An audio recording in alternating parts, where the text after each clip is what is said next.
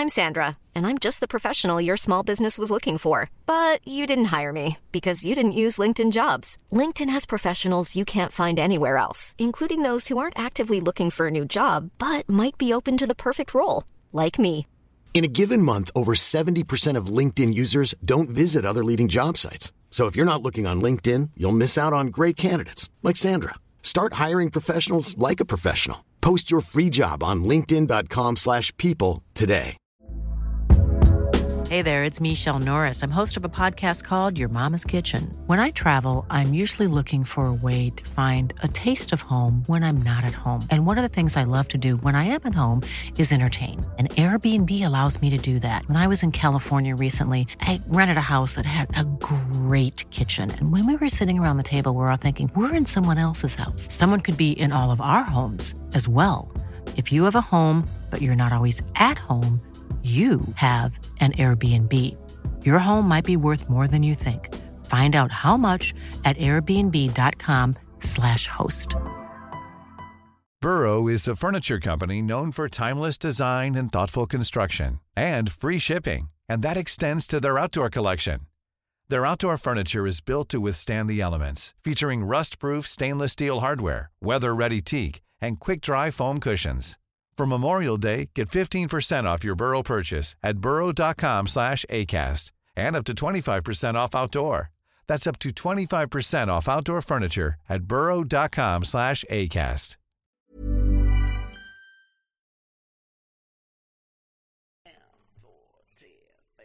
Sjung för gamla Djurgården nu. Sjung av hjärtat, sjung. Enda klubb i världen som är evigt lika ung. Sjung när vi har vinst på gång. Sjung när det går snett. Så länge gamla Djurgården finns känns livet ändå lätt. Ja, hejsan allesammans och välkomna till del 2, avsnitt 2 av DIFpodden. Vi pratar läktarkultur med Ludvig Fishammar från UCS och Tim Pang från Fabriken. Och en fråga som varit på tapeten här i veckan, eller förra veckan då när vi spelade in, det var ju det här Björn Eriksson, nationell samordnare för ska vi säga huliganfrågor eller vad nu den titeln är, kan jag inte riktigt ut i huvudet, men det var i alla fall ett seminarium om pyroteknik i samband med idrottsevenemang, och där hade ni en representant, Ludde. Vad kan du säga om mötet? Ja, jag var inte där själv. Det var en medlem från UCS som var på det här seminariet, och det var väldigt mycket information från olika aktörer, hur de jobbade. Det var de som handlade om de där pyrohundarna i Norrköping, körde ett säljsnack om att alla borde ha dem. Det var om larmbågarna och diverse sådana grejer bland annat. De här pyrohundarna, det var de här hundarna som så hoppar upp på en när de ska göra en visitering när man var på Norrköping. Jag fick väl ganska mycket kritik för det även. Ja, jag har inte blivit attackerad av dem själv, men de kommer fram till i alla fall att varken larmbågar eller hundar har resulterat i någon pyropjäs alls, men de tyckte i alla fall att alla skulle ha dem. De tyckte att alla skulle köpa och deras tjänster och larmbågar, var det så det var? Ja, konstigt nog så tyckte de att deras företag var väldigt bra. Men annars så, efter det här seminariet så var det ju ganska positiva rubriker, eller mer positiva än vad jag trodde att det skulle bli i pressen. När Björn Eriksson pratade om att han öppnar upp för en legalisering helt enkelt. Att en reglering av pyroteknik, att man skulle kunna genomföra pyrotekniska arrangemang med hjälp av liksom tillstånd från polis och brandmyndigheten. Och det låter ju jävligt positivt, men tongångarna på det seminariet den rapporten jag fick därifrån var att det inte lät lika positivt på det seminariet. Det är många regler som ska följas, och det är en väldigt lång byråkratisk process innan det blir aktuellt, tror jag. Det som Björn Eriksson ofta pratar om, det är väl att GAIS har motionerat lite om att få pyro på sina matcher. Är det någonting ni känner till? Och är det liksom en klubbfråga här, att klubbarna inte vill ha det här på matcherna? Djurgården har ju en motion där de ska arbeta för att hitta en legalisering av pyroteknik, eller försöka jobba för det liksom. Ett årsmötesbeslut. Ja, ett årsmötesbeslut. Precis. Och så Djurgården som förening är ju positiva till legaliserad pyroteknik. Och det är man ju ganska tydlig med att säga också. Sen jobbar man kanske inte tillräckligt hårt för det, tycker jag, i vissa lägen. Men Djurgården som förening är positiva till pyroteknik. Och både Mats och Lena har väl uttalat sig positivt om det. Och SLO, Lena Gustafsson, hon var ju med i en paneldebatt också där på det seminariet som representant för Svenska fotbollssupporterunionen. Jag ska säga att den här titeln SLO, det står för Supporter Liaison Officer eller supporterombudsman kanske på svenska, och det är ett krav från UEFA att alla klubbar ska ha en sån nu för tiden för att ha en god dialog med supportrar. En liten avvikelse bara för de som inte känner till titeln. Lena fungerar som någon slags bollplank för oss i dialogen med Djurgården. Och det är väl inget som egentligen skulle behövas jättemycket idag, förutom att hon hjälper till med mycket praktiska små grejer. Men till exempel skulle det uppstå en sån situation som det är idag med Djurgården Hockey, så skulle en SLO vara ett väldigt bra hjälpmedel, tror jag, idag.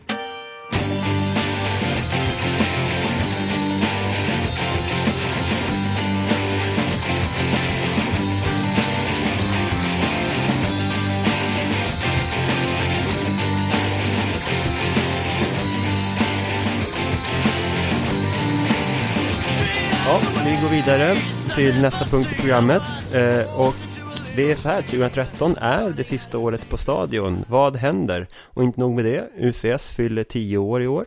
Ludde, har du någonting att berätta? Vad händer under årets säsong? Ja, alltså våran målsättning inför våra 10:e år på läktaren är att vi ska göra det till vårt bästa läktarår helt enkelt under de här 10 åren. Och planeringen är i full gång och vi har börjat jobba. Vi har god framförhållning, vi har börjat jobba inför att uppfylla de mål som vi har helt enkelt. Vi har väl i alla fall en halv buss betald och klar inför borta premiären och liksom TIF-arbete har börjat. Så det känns jävligt bra inför säsongen. Tim, vad händer med Fabriken? Nu kommer en stor nyhet för de flesta. Fabriken kommer tyvärr att läggas ner. Namnet Fabriken kommer gå i graven med flaggan i topp. Det har pågått under en längre period och speciellt senaste året. Trots att vi har presterat bästa tifo någonsin så har organisationen inte funkat. Det är mycket problem internt, vilket vi har försökt lösa upp själva inom gruppen. Det har inte funnits någon speciell ledningsgrupp utan det har fallit på få personer och i vissa fall någon ensam persons ansvar och egna engagemang och troliga eldsjäl liksom. Det tär på folk och det tär på man måste kunna klara att leva livet utanför liksom, för man gör allt ideellt och det har gått så pass långt att gruppen känner att vi måste göra någonting och hitta någonting nytt för att bevara Djurgårdens tifo-historia, tifo-arv. För det har varit någonting som vi är otroligt stolta över. Och det är ett väldigt stort värde i namnet Fabriken. Men i grund och botten är det tifona för Djurgården betyder någonting. Och för vår supporterkultur och allt som vi står för. Liksom. Och det har ingenting egentligen med hur många tifon vi har gjort och hur bra vi har presterat. Utan det har varit otroligt kul. Men det har sakta men säkert fallit isär och det är otroligt tråkigt och vi har självklart försökt jobba för att det inte ska bli så. Det är ingenting, det är svåraste beslutet som vi någonsin har tagit. Det är väldigt känslosamt att snacka om liksom. Det är inget lätt beslut och vi... Ja, man kan väl nämna det med att Fabriken har haft en del rejäla strukturella problem de senaste åren. Och jag nämnde det lite kort i del 1 att som liksom inför en så viktig match som det sista derbyt på Råsunda någonsin så fanns det inte en skiss inför vad vi skulle göra 2 veckor innan matchen skulle spelas. Och det är ju ganska katastrofalt dåligt planerat och ja, hur det funkade då. Sen räddade vi upp det jävligt bra och gjorde det till en minnesvärd tifo-match ändå. Men det är sådana saker som ska undvikas i framtiden. Och det får man inte glömma bort att 2012 har blivit så pass bra som det har blivit med tack vare otroligt mycket hjälp utifrån och folk som inte är medlemmar i gruppen har tagit ansvar för att få det att funka liksom. Och när vissa ledande personer inte känner att de orkar eller kan eller har andra grejer för sig i livet, att jobbet eller har personliga problem, någonting som stör, så fallerar en hel grupp. Och det är otroligt tråkigt att det har gått så pass långt. Att vi nu tar beslutet och lägga ner. Då alla sitter här nu på stolsitsen och undrar då, vad händer nu? Blir det inga mer tifon? Eller blir det en ny grupp? Eller vad är det som händer egentligen? Självklart så är det inget beslut som tas om att lägga ner fabriken och skita i tifoverksamheten. I slutändan så tror vi att det här kommer vara någonting som gynnar tifokulturen inom Djurgården. Och vi kommer att starta upp en ny grupp som vi kommer kalla för Sofia läktaren tifo. Och det kommer egentligen inte vara så mycket till en grupp, och det kommer vara en sammansättning av människor som vill göra tifon för Djurgården. Det kommer inte finnas några grupptröjor eller banderoller eller flaggor med gruppens namn på, utan vi kommer att fokusera på att vara ansvariga för tifoverksamheten inom Djurgården. Och det är det enda vi kommer göra. Och där kommer vi knyta samman alla som vill komma, som inte har en grupptillhörighet, vill bidra på något sätt inom Djurgården och känna att de vill göra någonting mer, men kanske inte vill vara medlem i någon grupp eller känna något större liksom, ansvar eller på något sätt krav, utan vem som helst kommer kunna välkomna. Och det är en helt ny struktur och en helt ny organisation, och det här är någonting som har snackats om och planerats och börjat diskuteras om redan i somras, för att problemen har funnits ett tag inom fabrikens organisation. Så det är ingenting som är taget från luften liksom, och de här planeringarna har pågått väldigt länge, och beslutet har funnits där ett tag, och vi har haft många diskussioner för att se till att det ska bli så bra som möjligt, för att nästa år är väldigt viktigt ur supportersyn liksom. Vi har sista året på stadion, vi har första matchen på ny arena, det är nytt derby borta derby mot AIK på ny arena. Det finns otroligt mycket tifo-möjligheter att sätta ännu ett tifo till historien liksom, och det finns för mycket stolthet i medlemmarna i fabriken och att bara droppa allting, utan vi hittar lösning och en organisation som förhoppningsvis kommer göra att tifona för Djurgården kommer fortsätta hålla samma klass och inte utvecklas ännu mer, och det är någonting som vi verkligen tror på att kommer funka. Och vi hade ett stormöte med många medlemmar från UCS och fabriken och andra aktiva supportrar igår. Och jag tycker tongångarna efter det mötet känns jävligt positiva, och alla är riktigt taggade på att göra ett riktigt bra läktarår. Det är ingen som tycker att det är kul att det här sker liksom, men det är någonting som många som är inbitna och som har varit med och sett liksom vad som sker bakom kulisserna har förstått, att det till slut kommer inte det kommer falla isär liksom. Men nu är otrolig nytändning, och jag tror på mötet igår var det uppemot 50-60 personer som var där och lyssnade och ville höra vad vi kan göra, hur framtiden ser ut och hur organisationen ser ut, och allt har varit än så länge grym respons liksom. Kommer kanske några fabrikenmedlemmar gå med i UCS, eller har ni någon plan på att stötta varandra på det sättet? Jag tror att i alla fall samarbetet mellan UCS och den nya TIFO-gruppen kommer att bli närmare. Att vi har folk som är med i ledningsgruppen i den nya TIFO-verksamheten. Och självklart så kanske det är några som känner att man vill vara med i en grupp, man drar åt det hållet. Och det är någonting som kommer lösa sig per automatik, eller blir ganska naturligt under säsongen. Och sen är det ju många medlemmar i fabriken som kanske inte passar med den mentaliteten som vi står för. Och de behöver inte vara med i någon grupp för att göra tifon. Utan det vi hoppas på med den nya gruppen, det är att så många som möjligt ska inkluderas. Det ska vara lätt att hjälpa till och komma på tifo-fix. Det ska vara lätt att bara komma förbi efter jobbet i några timmar och hjälpa till och sen dra hem. Och vi hoppas på en nytändning från Djurgårdspubliken i allmänhet, att vi gör det tillsammans. Och det är inte direkt så att fabrikens nuvarande medlemmar kommer gå upp i rök liksom. Djurgårdsengagemanget finns där, det är otroligt stort, och folk kommer fortfarande åka på bortamatcher, kommer gå och stötta Djurgården i ur och skur överallt och ge allt på läktaren för att stötta Djurgården liksom. Ja, ett sätt att bidra till den här nya tifogruppen Sofia läktaren tifo för de här sista matcherna på stadion framförallt, och även de nya till 2 arena, det är ju JKs initiativ Supporterhundringen. Och det kan alla som tecknar ett medlemskap i Järnkaminerna göra på nätet eller i hockeybåset på Hovet eller på Stadshagen, faktiskt matcherna som kommer här nästa helg.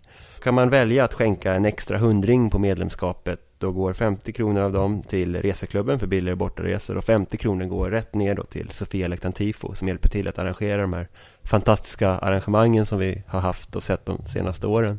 Ja, jag tycker att det är verkligen en skitbra grej som gick och tagit upp och självklarhet för mig att skänka den här 100 i alla fall. Även om jag är engagerad i både tifo-verksamheten och i reseklubben, så då kanske det blir extra tydligt om man ser att det är verkligen pengar som behövs för att kunna genomföra så bra saker som man vill. Både att subventionera bortabussar och att kunna producera så bra tifo man vill.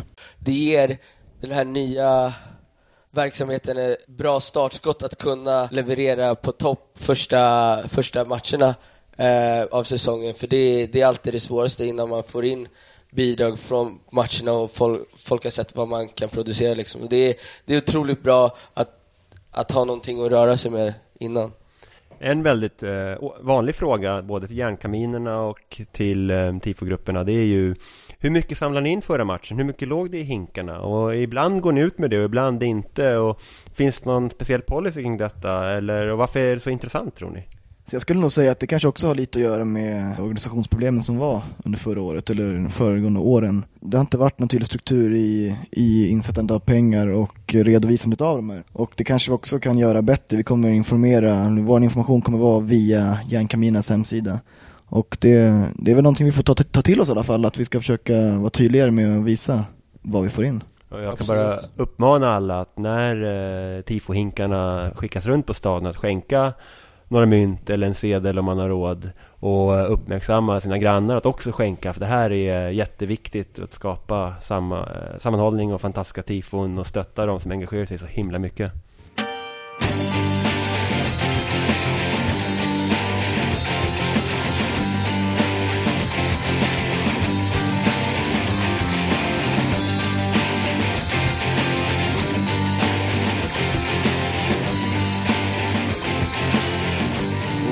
Om vi nu ska gå tillbaka egentligen här till sista året på stadion, så är det 7 matcher och vi ska be Johan ta upp spelschemat här. Hur känner ni egentligen då för de här sista 7 matcherna? Nu blir det såklart väldigt omtumlande med nya organisationen och så vidare, men vad är era tankar kring de sista 7 på den vackra borgen? Allting kommer ju vara sista gången, sista hemmapremiären, sista gången vi möter Häcken, sista gången vi möter Syrianska hemma. Varje match kommer vara något speciellt och det gäller att försöka utnyttja sista tiden på stadion så bra som möjligt. Och den här nya organisationen ska absolut försöka jobba för att hylla stadion så bra som det går och jobba för det både på tifomässigt och läktarmässigt, och självklart försöka se till så att Djurgården presterar så bra som möjligt liksom. Vår arena kommer ju stå kvar, så vi kan ju alltid gå tillbaka och minnas de bra stunderna, men jag hoppas att många känner samma sak och vill göra någonting speciellt av det.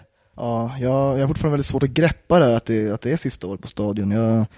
Det känns väldigt surrealistiskt att tänka att det faktiskt kommer ett slut. Och jag vet inte, man får ta det som det kommer med känslan under året, tror jag. Att det är svårt att veta vad man kommer känna under året, men det är klart det är jävligt tråkigt. Och vi är ändå ganska unga och inte upplevt stadion så många år som många andra har gjort. Och då kan jag bara inbilla mig liksom hur många sektion F-are och säsonger som haft det över 20-25 år kommer känna. Det kommer vara otroligt viktigt halvår på stadion.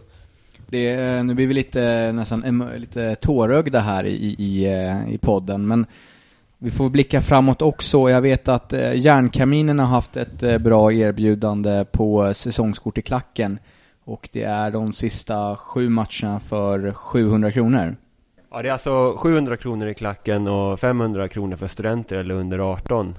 Och det tycker jag låter som ett grundpris. Jag står själv i klacken. Men Tim och Ludde, är det biljettpriserna i Djurgården, är det bra eller är det för dyrt ibland? Vad tycker ni om detta? Jag tycker att i alla fall för några år sedan så var det för dyrt att gå på fotboll. Alltså det kostade, jag tror det var 180-200 spänn i direktinsläpp för att gå in på MN.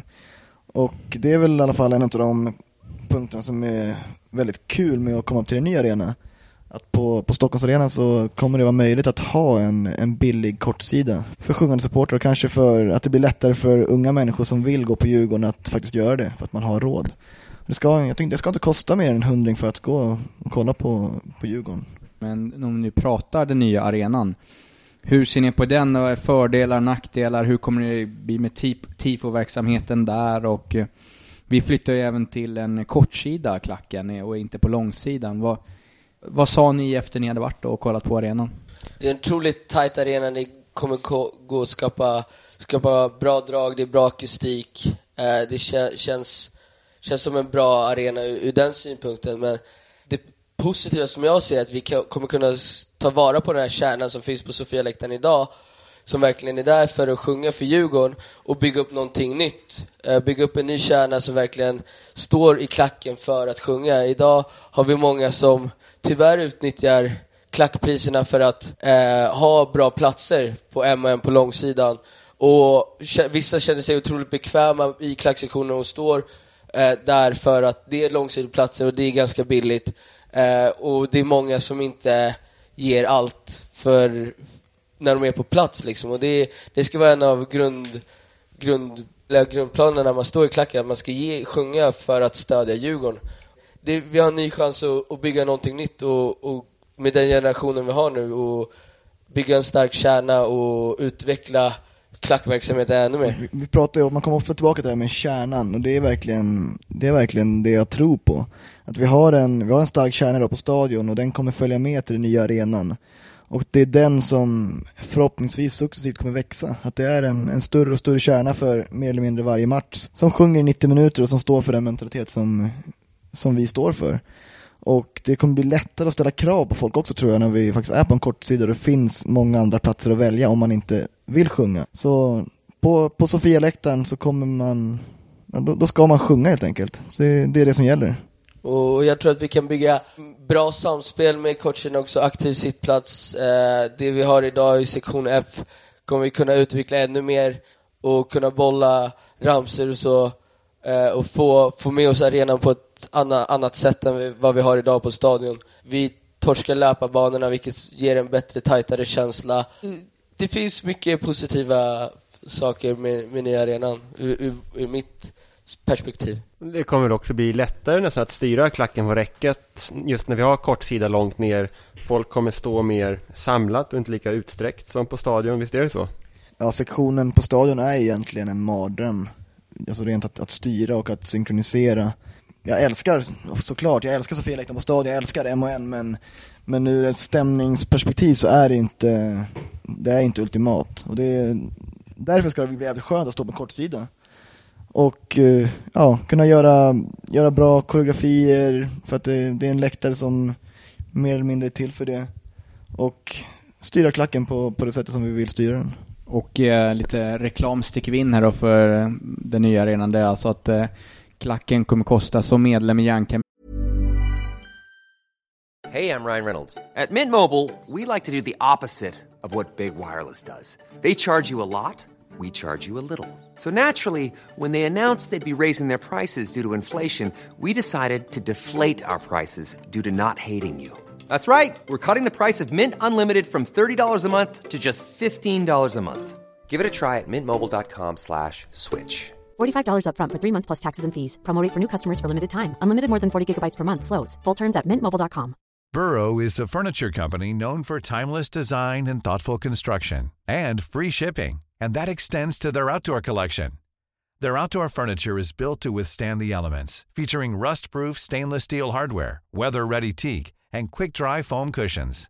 For Memorial Day, get 15% off your Burrow purchase at burrow.com/acast, and up to 25% off outdoor. That's up to 25% off outdoor furniture at burrow.com/acast. I'm Sandra, and I'm just the professional your small business was looking for. But you didn't hire me because you didn't use LinkedIn Jobs. LinkedIn has professionals you can't find anywhere else, including those who aren't actively looking for a new job, but might be open to the perfect role, like me. In a given month, over 70% of LinkedIn users don't visit other leading job sites. So if you're not looking on LinkedIn, you'll miss out on great candidates like Sandra. Start hiring professionals like a professional. Post your free job on linkedin.com/people today. vinna endast 600 kronor för 8 matcher, vilket är fruktansvärt prisvärt får man ändå säga om vi pratade biljettpriser. Absolut, det är som det ska vara. Jag hoppas att det kommer fortsätta vara på den här nivån även i framtiden och inte bara för att det är en ny arena.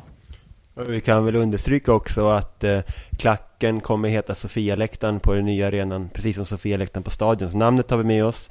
Namnet på den nya tifogruppen, Sofia-läktaren Tifo, kommer gälla båda arenorna och i framtiden så att säga. Ja, vi står på Sofia-läktaren där vi tar med oss den historiken och det vi har gjort på den läktaren till nya. Och vi kommer jobba stenhårt för att få alla på den läktaren känna en gemenskap och känna en samhörighet, att man står här för en viktig sak liksom, och att man ska göra det man förväntas göra liksom, att sjunga och stödja Djurgården 90 minuter. Till alla där ute som inte har köpt säsongskort kan jag rekommendera att nu har öppnat försäljningen då för er dödliga människor som inte hade säsongskort förra året. Så gå in på DIF.se, där hittar ni all information om säsongskorten.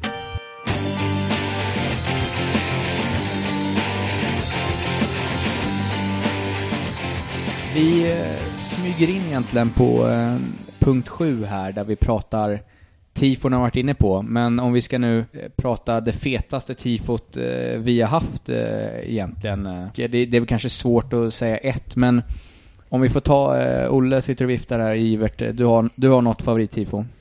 Ja, jag måste säga att jag är enormt svag för ett tifo vi hade 2001 med Stockholm-silhuetten i ett derby mot Gnaget. Bara för att sätta ribban är att redan då hade vi grymma tifon, och det har jag aldrig riktigt kunnat släppa. Det är bland det fetaste jag har sett. Ja, vad säger ni andra? Ja, alltså rent att vi kör ju de här 3-steg och 4-stegs tifo nu, och det är ju egentligen det fetaste vi har gjort det sista höstderby, ska jag säga. Men det som låg till grund till allting, det var egentligen när man började med de här svåra arkkoreografierna. Det tycker jag är jävligt coolt. Forza-tifot till exempel. Menar du Partisan? Ja, precis. Det var ark som tog Forza och en stjärna i mitten. Det var väldigt svårt på den tiden. Det är fortfarande svårt att göra ett så pass komplicerat ark-tifo, men det var, då satte man nivån och visade verkligen att man var bäst i Sverige. Den här Stockholm-silhuetten, den var 2002 i ett derby mot AIK. Och hela tifo-vågen började någonstans där och några år tidigare, och då var hela publiken inte så medvetna om hur tifo funkar, och det var svårare att få hela publiken med sig. Nu 10 år senare så är det inte många som inte vet vad tifo är, och det har fått otroligt mycket uppmärksamhet överallt, och nu har vi möjligheten att göra såna här 2-stegs och 3-stegs tifon, och ibland kanske inte det är det absolut bästa, men man vill alltid utveckla sig, och jag måste säga att senaste åren att kunna göra 2 till och med 3 steg med 8000 personer på en läktare, det är helt sjukt. Att få det att funka och få de resultaten som vi har lyckats fått, det är helt galet. Att ha en vision och ha en tanke och lyckas göra det under 10 minuter, ett derby, det är från idé till resultat, och lyckas skapa det. Det är någonting som är otroligt stort, och någonting som driver en att fortfarande fortsätta hålla på. Ja, jag tror inte alla förstår riktigt hur, alltså, nu börjar folk nästan bli lite vana vid att ha den här kvaliteten på tifon på våra läktare. Men alltså, det är inte så jävla vanligt i ens Europa att kunna sätta en 3-stegs koreografi som gjordes sista höstderbyt och verkligen sätta den på ett bra sätt. För det kostar otroligt mycket pengar, det tar otroligt lång tid att genomföra. Vi är jävligt bra när vi är som bäst helt enkelt. Jag tror jag och Ludde är väldigt eniga om vilka som är våra favorittifo. Det är nog höstderbyt förra året mot AIK, där vi gjorde den största ohån som presenterades på en svensk läktare.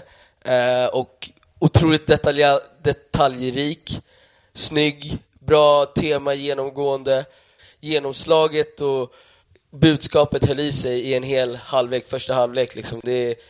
Ingen har gjort det i Sverige någonsin. Sen att vi har hämtat inspiration från olika länder och olika andra grupper, och det gäller att fortsätta försöka föda idéer och tankar som är slagkraftiga, hitta teman som funkar och främja Djurgården. Ja, jag skulle säga att just med den nya tifogruppen och hur vi kommer att arbeta, så är det inte alltid att vara helt nyskapande med vi snackar lite skämtsamt om att vi ska inte hålla på med någon rymdraketer.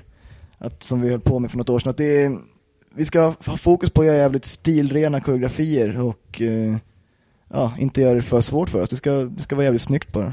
Ja, man har ju sett på vissa klipp från utlandet med, man kan nästan kalla det för rörliga koreografier. Folk som, vi ska inte snacka Nordkorea här, men publiken gör en wall of death eller de roterar någonting. Är det någonting ni har funderat på? Man försöker alltid skapa en levande läktare liksom, men det är ingenting som ligger i vårt fokus. Och att få med publiken i klappramsor, så det är någonting som vi jobbar på. Men, och det visuella är alltid viktigt, men man ska inte ta det för långt. Det finns en gräns liksom. Jag tycker det någonstans blir larvigt när man gör för mycket och det är för uppstyrt exakt vad man ska göra. Måste finnas spontanitet. Ja, det måste finnas... som hela Polen egentligen och Dynamo Dresden och sådana lag som är jävligt stora, jävligt duktiga, men någonstans så känns det som att det är för styrt av en klackledare. Det är för tydligt att vid den här ramsan ska man göra den här rörelsen. Vårt mål som klackledare är aldrig att styra exakt vad folk ska göra, utan vårt mål är bara att förmedla ramsor och se till att de låter mer än vad de gör från början liksom. Så roterande tifon är ingenting ni har planerat i närmsta tiden? Det förs mycket diskussioner och jag vet att det är många som vill det, men det är ingenting som vi kommer försöka oss på tyvärr. Men bra att du försöker, Olle. Det kommer vara uppskattat i alla fall på många forum.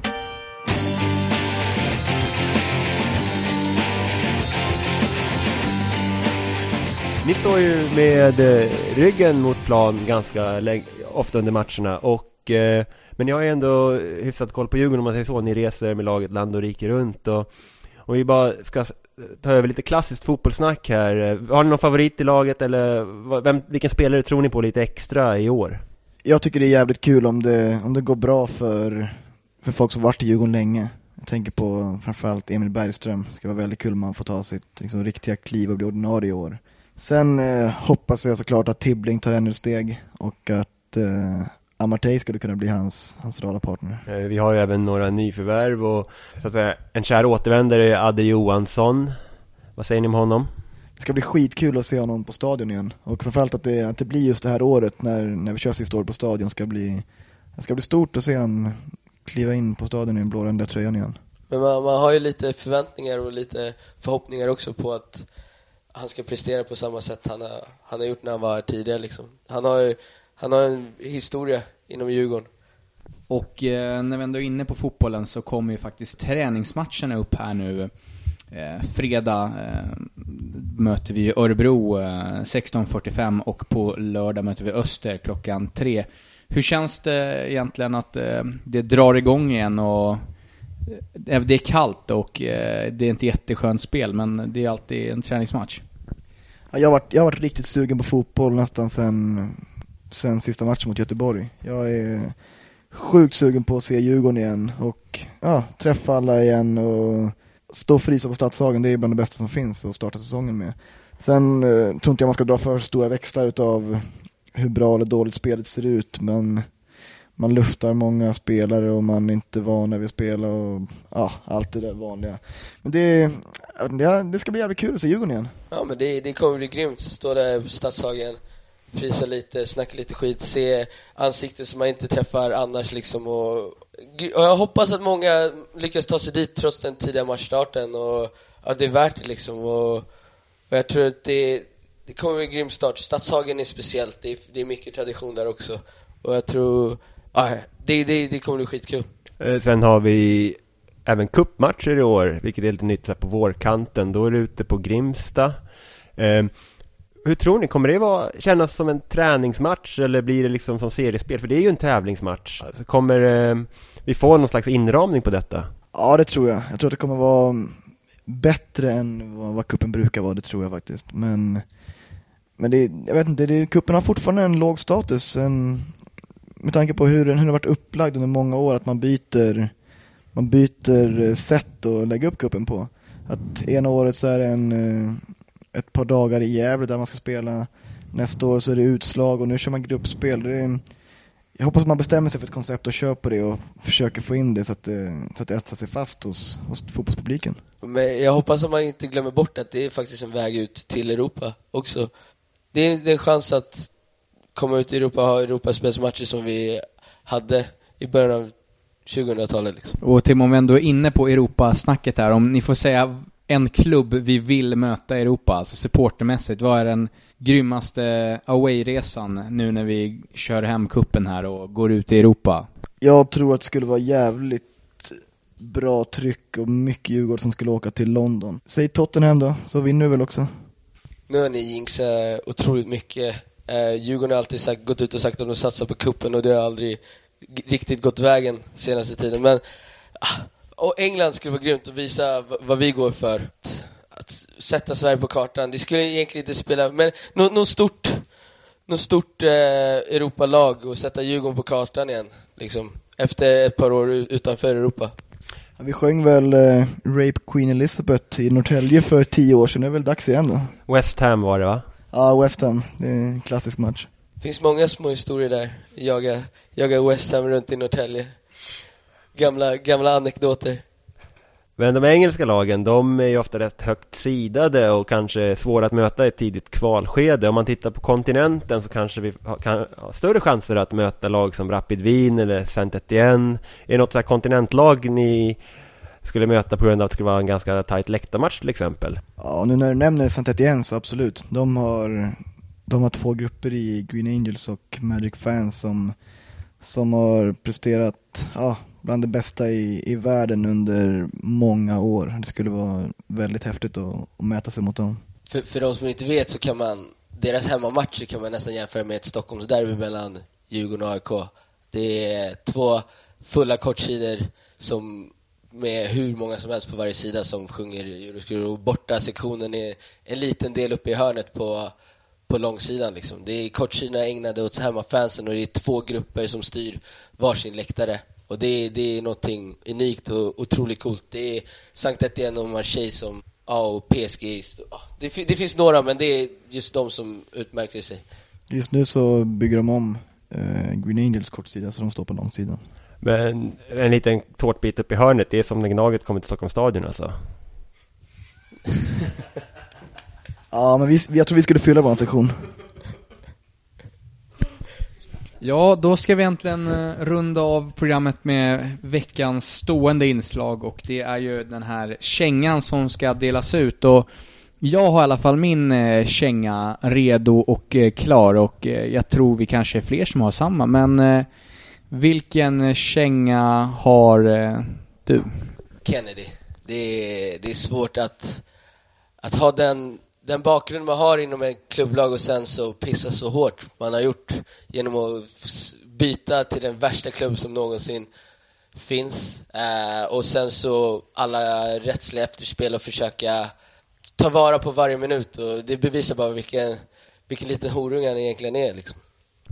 Ja, min känga går ju till samma person, Kennedy. Alltså man kan... Snackar du han utan hår eller? Nej, jag snackar om han som spelade i vårat gäng där ett tag, men jag har svårt att se att man kan göra så som människa, gå från Djurgården till AIK. Det är oförlåtligt. Jag önskar han all olycka i framtiden. Ja, Ludde, vad har du för känga? Ja, då kör jag min stående känga, det är snuten. Den är jag nog beredd att skriva under på.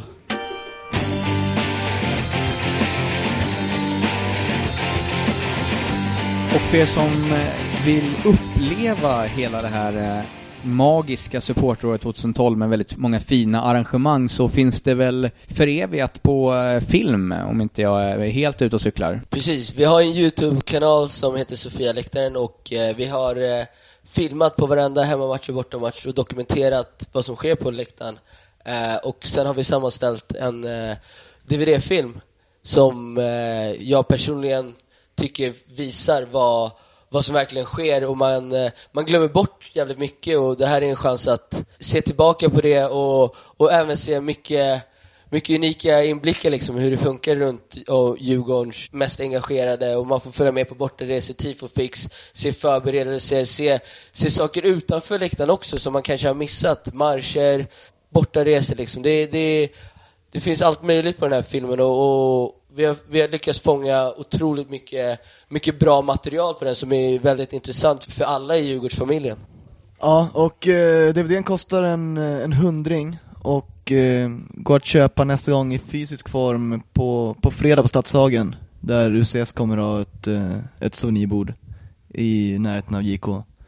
Och man kan även skicka ett mail till ultrakaos@gmail.com och skriva sin adress och att man vill ha en DVD, så fixar vi det helt enkelt. Och man får ju absolut inte glömma bort den grymma releasefesten vi hade med, hur många var vi? 150-200 pers?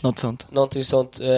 Där vi visade filmen och hade otroligt kul i Djurgårdens namn. Och var kul att se så många som dök upp liksom. Och vi hoppas att det kan bli en tradition som fortsätter, och det har bara blivit bättre. Film har blivit bättre och bättre, material har blivit bättre och festen var mycket bättre än förra året också. Ja, det är förhoppningsvis ett stående inslag efter varje säsong och avrunda fotbollsåret med. Och det var jävligt kul sist, och det var väldigt kul året innan också. Och förhoppningsvis så blir det något liknande nästa år. Så till alla där ute, köp filmen och stöd Sofia-läktaren TIFO-grupp. Förhoppningsvis mycket av de här pengarna kan gå till. Alla intäkter från festen och försäljningen av DVDn kommer delas mellan UCS och TIFO-verksamheten, och allting går till att främja Djurgårdens supporterkultur och se till att få det bästa draget runt Djurgårdens matcher som möjligt liksom. Ja, och på våra sociala medier, som det så fint heter, har vi frågat folk vad de vill att vi ska fråga er. Och den vanligaste frågan har vi redan besvarat, det var angående hockeyn. Och det har vi fått in en annan fråga här som undrar varför det inte blev någon film från IFK på Sofia-läktaren-kanalen.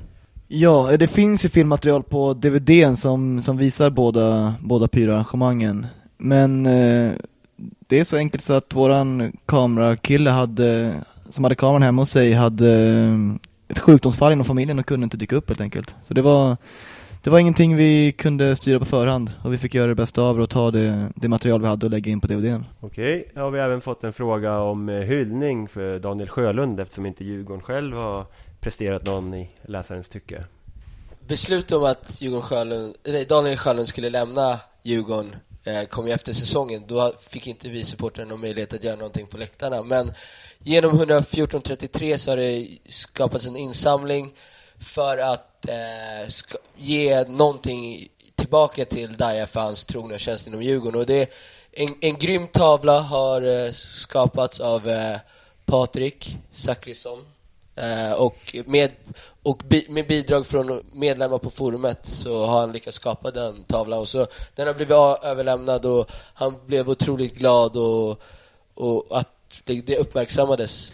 Och då är den sista fråga här. Vi har fått in en del frågor, men som sagt de flesta frågorna har blivit besvarade i programmet redan. Men en sista fråga är här då. Har ni grabbar representerat Djurgården själva i någon idrott? Nej, varken jag eller Tim. Det närmaste vi kan komma, det är väl en provträning med Djurgården innebandy som jag körde för något år sedan. Men jag kände att tiden att lägga ner på någon lagsport finns inte riktigt när man gör så mycket annat vid sidan om. Fast lite kan man ju säga. Du har ju en släkting som har spelat för Djurgården, och han var väl okej, kan man säga. Nu får du stora bomben släpps här, Frisammar. Berätta. Ja, det kanske inte är någon vidare bomb, men absolut. Min kusin Andreas Enqvist så lirade i Djurgårdens hockeylag i ett par år. Jag vet inte hur länge han körde riktigt. Så han är ju också, som jag, djurgårdare från barnsben. Det är väl via han och hans farsa som jag blev djurgårdare från början egentligen. Och jag kan väl säga att jag inte varit med i sökt någon sport, men jag halkar runt Bambi på halis på Hovets is ett par gånger med Niklas Falk och några andra, Jimmy Alvestad och några andra. Men det gick inte så bra. Bättre än för Lena i alla fall. Ja, allt. Så en hyllning alltså till Ante Enqvists pappa och Niklas Falk och Jimmy Alvestad, med andra ord, tycker jag vi kan sammanfatta detta som. Det tycker jag. Ja, då har vi kommit till avslutningen av Djurgårdspodden program 2. Vi tackar panelen för medverkan, och vi passar på att tacka vår producent Olof en gång till, vår redaktör Johan en gång till. Får vi höra någonting borta från hörnet? 2 fingrar räcker tydligen. Och vi tackar alla där ute som har lyssnat. Vi tycker det är jätteroligt att ni engagerar er, ställer frågor till oss och likar oss på Facebook och så vidare. Så att vi finns ju på Twitter. Det är DIFpodden som gäller där, vårt namn. Och på Facebook, samma sak där, DIFpodden. Vi finns till och med på iTunes nu, så att nu händer det grejer här. Men egentligen vill vi bara tacka för ert engagemang. Fortsätt lyssna, fortsätt sprid budskapet om DIFpodden och fortsätt älska världens finaste förening. Ja, och vi ses på Hovet nästa hemmatch, Djurgården mot Malmö den 11 februari. Vi ses på Stadshagen på träningsmatchen mot Örebro på fredag. Glöm inte att köpa säsongskort i fotbollen. Glöm inte att köpa spurtkort till hockeyns sista 5 matcher. Tack och hej!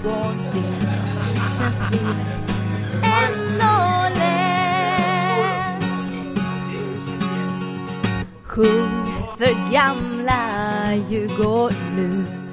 Sjung i ur och skur. Visa folk att blåa ränder, de går aldrig ur. Vem som helst kan sticka upp, men vi är nummer 1. Så länge gamla Djurgården finns känns livet